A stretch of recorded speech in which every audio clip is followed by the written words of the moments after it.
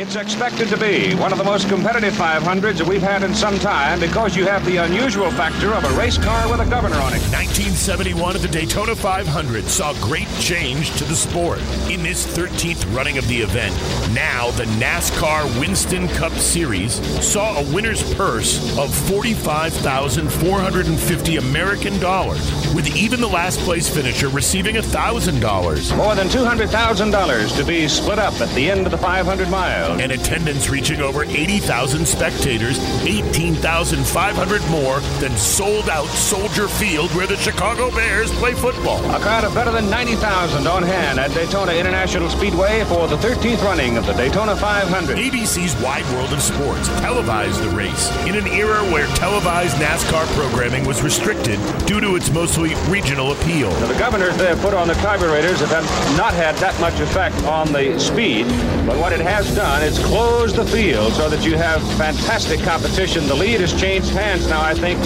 right at 20 times already. Commentary was done by the legendary Chris Economaki, who did all the Daytona 500 races in the 1970s, signaling the beginning of the NASCAR era. Pearson's 69 Mercury set up rather loose. He went by Ford on the inside, and then the car skated across the track in front of Foyt to the top. It's going to be a wild race, Keith. During this magic time for racing, Richard Petty was on his way to becoming one of the winningest veterans on the NASCAR circuit, and the 1971 Daytona 500 was no different. Petty is setting a blistering pace. He can see that checkered flag. It's less than 10 laps away. Richard Petty takes the checkered flag inside victory lane. Petty, the great Southern stock car driver, coming around now will take the checkered flag, an unprecedented third Daytona 500 triumph, making him a man among men in stock car racing. NASCAR is born. Daytona is hot.